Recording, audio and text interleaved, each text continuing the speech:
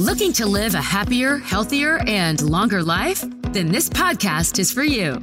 You're listening to the Primo Wellness Podcast, the podcast that will help you discover how you can live with more vigor, age gracefully, and prevent illness. Listen to interviews with leading professionals on today's new trends and techniques in integrative medicine, nutrition, health, and wellness. Here is today's Primo host. Hello, listeners. I am Erin Primo, your Primo Wellness host today, and we are really excited about talking about hyperparathyroidism with Dr. Jess Dahle. The Primo Wellness Podcast is proudly sponsored by Spa Domo. Visit spadomo.com.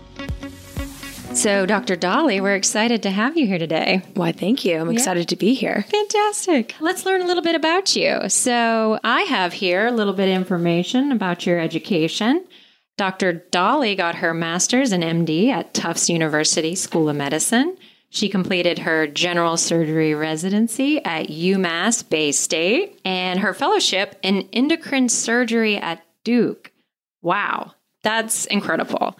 So endocrine surgery, why don't you tell me a little bit about yourself and why specifically endocrine surgery? Thank you. So a little bit about myself. So I grew up in Connecticut. I'm the oldest of three. I have a younger sister and a younger brother, New Englander at heart, and played field hockey at Syracuse. And it was during that time in college that I was looking for a little bit more to do in terms of a career and ultimately settled on surgery.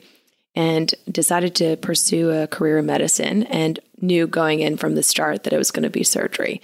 Though I initially thought I was going to be an orthopedic surgeon because I loved the sports. Oh, yeah. I loved sports medicine, loved fractures and the Home Depot aspect of fixing bones. But I realized fairly quickly on that I needed a little bit more delicacy in the surgery I was going to pursue. And I initially started out with general surgery. And during my general surgery residency at UMass Bay State, fell upon endocrine surgery. And I really enjoyed taking care of patients, both with benign, non-cancerous diagnoses, treating cancer, and getting to know my patients a little bit through this whole process. And so with endocrine surgery, I feel like that's even just the education portion of it is very rare. So you just happen to be at a school that had that in their education program. The residency I attended had an endocrine surgeon who was trained in an endocrine surgery fellowship. Okay. And so I think I got a little extra. Yeah. Yeah. And was that surgeon the one who kind of talked you into going to Duke? Or not necessarily. Okay. So the endocrine surgery fellowship works similarly to other residency match programs, is that you apply to the fellowship programs you want to go to, and they interview you, and then both the programs and the applicants rank. And then that ranking system essentially matches you to a program. So I ranked at Duke. Was that your number one also? It was top 3. Yeah. I was very excited. Yeah, that's really exciting. Yeah. Okay, well, so let's roll into hyperparathyroidism. Excellent. Yeah, so tell me what that is. And what do they do? What is the parathyroid? Yes, I would say most patients who come to see me for hyperparathyroidism have absolutely no idea that they even had a parathyroid gland or what this means. So we're not very creative people. So everyone knows what the thyroid gland is. Okay, well, para means next to. So the parathyroid glands are small glands that live next to the thyroid. And how many of those do we have? 4. Okay. With an asterisk. You're supposed to have 4. However, sometimes you have more than 4 and very, very rarely have fewer than 4. Okay. But almost everyone has 4, 2 on the top, 2 on the bottom, and they live next to the thyroid. But again, we're not very creative people here. So if you imagine that the thyroid makes thyroid hormone, the parathyroid gland makes parathyroid hormone. Okay. Right. And hyper means elevated. So if you have overdoing it, parathyroid gland, you have hyperparathyroidism. Okay. Right. Now, you would think that living next to the thyroid, that the parathyroid glands had something to do with the thyroid. Not at all. They do not. So the parathyroid glands... Which can be very confusing. Oh, you have no idea. For an individual who has no clinical background. And now you're telling me they don't really do anything together, but you've called them parathyroid. So you think that they pair together, but they really don't. They don't at all. Okay. No. They do completely different things. Completely different. So they're busy. They've got their track. Oh, yeah. They're going. Oh, yeah. Okay. They're just kind of like smooching off the thyroid and stealing its blood supply. Oh, that's okay. So that's how they're connected. In a way, yes. Bit. Exactly. Okay. All Exactly. Right. They share the same blood supply. Okay. Yes. So the parathyroid glands are responsible for the calcium in your body. Calcium. Now, calcium's pretty important. Calcium's pretty important. It's what your bones are made of, and it's responsible for your heart to function normally and your brain synapses to act normally. You need it in your muscles too, right? You need it in your muscles for normal muscle function all over. Yes. Yeah. It's kind of important. Ubiquitously important. So there's 4 little glands called the parathyroid. What's the size of these glands? Oh, they're so small and cute. They're tiny. They're like lentils. Lentils. They're cute little lentils. Love lentils. Yeah. Yeah. But when they're abnormal and they grow a little tumor on them, they can get large, size of a grape perhaps, even larger. Little bigger. And where are they located? So I guess if they're thyroid, that's like in the neck region? Yes. Okay. Exactly. The lower portion of the neck next to the thyroid glands. Okay. Yes. So you just said tumors. Is that typically cancerous? Non-cancerous? It is not cancer. No, we're talking a benign adenoma, which is an abnormal growth of one of the parathyroid glands. Okay. And almost always just one. So if I got this right, hyperparathyroidism, you're developing some calcium, but you're developing a lot of calcium, right? So we're like rocking and rolling, lots of calcium. How does somebody identify that? Like, how do you know if you have hyperparathyroidism?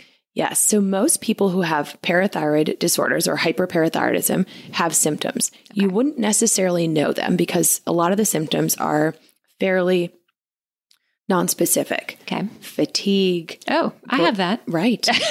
Brain fog or concentration difficulties. Sure. You can have abdominal pain and cramping. You can have constipation. You can have bone pain, kidney stones. Which could come in a whole host of different diseases or, And long-standing hyperparathyroidism can lead to osteoporosis or thinning of the bones. Got it.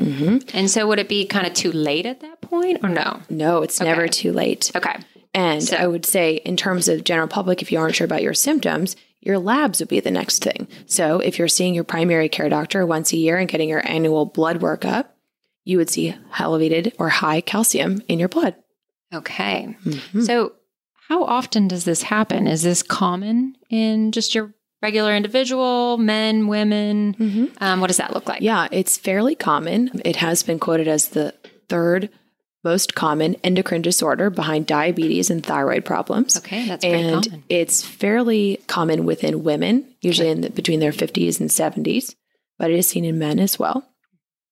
And again, so older in age. Older in age. Okay. There are some types of hyperparathyroid diseases that are associated with genetic syndromes. Those tend to run in families. Those families tend to know that mom, dad, siblings, if they've had everyone has a genetic disorder. You're potentially going to have it. So is it common that everyone in the family has it, or it's like grandma had it, you may get it? Sporadic. Okay. Most of these are not associated with any other familial disorders or genetics that run in families. Okay. Oh, that's interesting. Okay. So now that we know what hyperparathyroidism is, and, to get an idea of where, you find it, it's, you're looking at high levels of calcium, correct? Right? Okay. So now what do you do? What do you do when, you've gone to your primary care, you're getting your annual checkup, and this shows that you're off the charts? What do you do? So I would absolutely request that your primary care doctor refer you to an endocrinologist or an endocrine surgeon in order to help work up the high calcium levels. Okay. It is the most common cause of high calcium, but there are some other things that can lead to elevated calcium.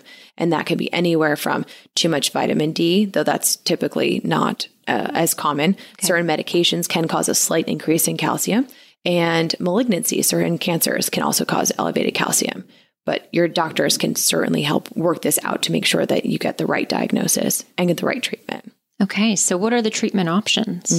So surgery is the only cure for hyperparathyroidism. Only? Correct. Okay. There are medications that can treat hypercalcemia and lower the parathyroid hormone level and block it. Okay. However, surgery is the only cure. So let me remember this. You said there was 4, potentially 4. We'll keep it simple. Yeah. There are 4. Okay. These little tiny lentil glands. And to fix the problem, to fix the overabundance of calcium and making sure that, which I'm assuming, so if you have this abundance of calcium, you're going to end up with osteoporosis and some other things that are not going to. My favorite metaphor is the thermostat metaphor. Okay. So the parathyroid glands make parathyroid hormone. And it works very similarly in raising calcium like your thermostat and the heater does. So the thermostat at your house measures the temperature in the room. And if it's too cold, it sends a signal up to the heater. The heater turns on and blows out hot air, warms up the temperature in the room. The thermostat recognizes that and then stops sending the signal to the heater. So a parathyroid gland works just the same way. Okay. So the parathyroid gland produces parathyroid hormone in response to low calcium. The parathyroid hormone goes out to the whole body. It goes to the intestines and increases absorption of calcium in the intestines and in the gut. It goes to the kidneys and increases calcium absorption in the kidneys. It goes to the bones. It increases essentially how much calcium is pulled out of the bones to increase the calcium level in the blood. Okay. So we're pulling it out, yes, which we don't want. Right. Okay. But normally what happens is the parathyroid glands will recognize that the calcium is at a good level. So it reduces how much parathyroid hormone it makes. Okay. But when you have an abnormal parathyroid gland or a tumor that's growing on one of the parathyroid glands, its only job that it knows is to make parathyroid hormone. So it doesn't. There's no trigger. There's no trigger. It's abnormal. So its only job in life is to create parathyroid hormone. It's just heating up. It's just heating up. Yeah. The temperature's 80, 90, 100 degrees in the house, and it just keeps making more parathyroid hormone. Yeah, we definitely don't want that in Louisiana. It's hot enough here. We don't need it any hotter. So, okay. All right. So if this happens, right? So, and I'm, most of the time it's a tumor. Yeah. You, as the endocrine surgeon, will go in and remove it. Correct. Okay. So we use some imaging techniques to identify the abnormal gland, since most of the time it's just a single gland that's abnormal, and remove that gland during surgery. And interestingly enough, we monitor the parathyroid hormone real time in surgery. Oh, that's really neat. It's metabolized very quickly. You can kind of see the body go down. The levels go down. They sure do. That's incredible. In real time, every 5 to 10 minutes, you can see a decrease in the parathyroid hormone level. Wow. Wow. That's cool. That's really cool. So, and then hopefully it's just the one, right? Have you seen a case where it's all over all of them? Yes. So you can have multi-gland disease, meaning more than one gland is abnormal. Okay. Or you can have 4-gland hyperplasia. Okay. If you have multi-gland disease, you can take out all the abnormal glands, and you can know that you have several glands are abnormal based on that PTH level that you monitor during surgery. And if all 4 glands are enlarged, then you can take out up to 3.5. So you have to leave at least one parathyroid gland or something that's roughly the size of a normal gland to have normal parathyroid hormone. Okay. And thus normal calcium. Okay. So there's no other treatment. So if you've removed a majority of these, what happens next? Yes. Do you have to get on any type of medication after that? So most of the time you can cure parathyroid disease or hyperparathyroidism with surgery, with removal of the abnormal gland or glands. Okay. And then we will follow up the PTH and the calcium levels every 6 months to a year or so. Okay. And intervals, because there's a very small percentage of people that will have recurrence. Right. And that's for primary hyperparathyroidism, meaning the abnormal parathyroid gland is the culprit. Yeah. There are secondary causes of elevated parathyroid hormone that can lead to elevated calcium. But those are things like vitamin D deficiency or medications or kidney disease that can lead to elevated parathyroid hormone level. And what causes vitamin D deficiency? Typically, it's a decrease in intake of vitamin D. Okay. Despite the body's not absorbing vitamin D. Yeah. Okay. So vitamin D, you have to take in through either multivitamin or supplement or through foods. And the sun. The sun is the best source. So even though we live in Louisiana, we tend to not have enough vitamin D, especially women. And so a daily calcium supplement. It's hard to get outside. It's hot. It's really hot. This is true. I actually didn't think of it that way. I just assumed it was the sunlight that would draw you outside, not the heat that would drive you inside. Inside, yeah. and where we have the cool AC. Right. Yeah. Yeah. Okay. Well, I think that's great. So it's exciting to see that it's such an easy fix, right? So with your excellent surgery skills, you go in, nip it in the bud, and all is done. That's excellent. Yeah, that's great. It's a fairly quick surgery, small incision. Get you all in for and out. hyperparathyroidism. All to treat hyperparathyroidism when you probably didn't even know that you had one in the first place. I didn't even know. Like, when you said the word hypoparathyroidism, I thought you were making it up. Yeah. Most people do. She's tricking me. Yeah. Like, where are we really doing a podcast about? So, man, so this is very educational for me. So I would think that people need to make sure that they're paying attention to their calcium levels, in addition to everything else when they're getting their blood work. Yes. But maybe women kind of in their 50s and 60s, make sure you're thinking about that as well. Agreed. All right. Well, I have one last question for you, Dr. Dahle. And this is the secrets of the experts. So for you, what is the best bit of wellness advice you'd like to pass along to our listeners? Oh, great question. Thank you. I would say be your own advocate.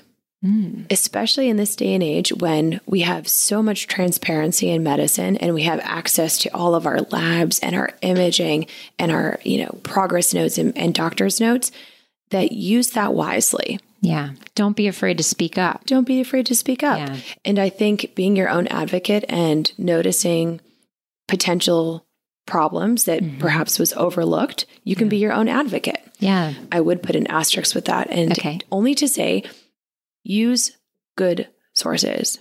Yeah. Use trusted resources online and not necessarily rely on blogs or something on social media. Social media, perhaps. Yeah. Okay. Go to the source. I like that. And it makes sense because you know yourself best.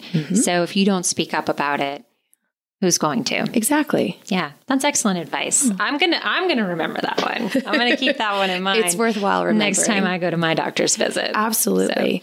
So, and I will say, at least for parathyroid disease, the American Association of Endocrine Surgeons, or AAES, okay, is a great resource, and people can read all about it. Oh, that's great. Yeah. Well, we will add a link to that page with the podcast. Great. That sounds great. Well, this was wonderful. Thank you, Dr. Dahle, for coming on today. Well, thank you for having me. Yeah, we'll have to do this again. Absolutely. There are so many more endocrine diseases to discuss. Yeah, a lot of glands. So many glands. All right.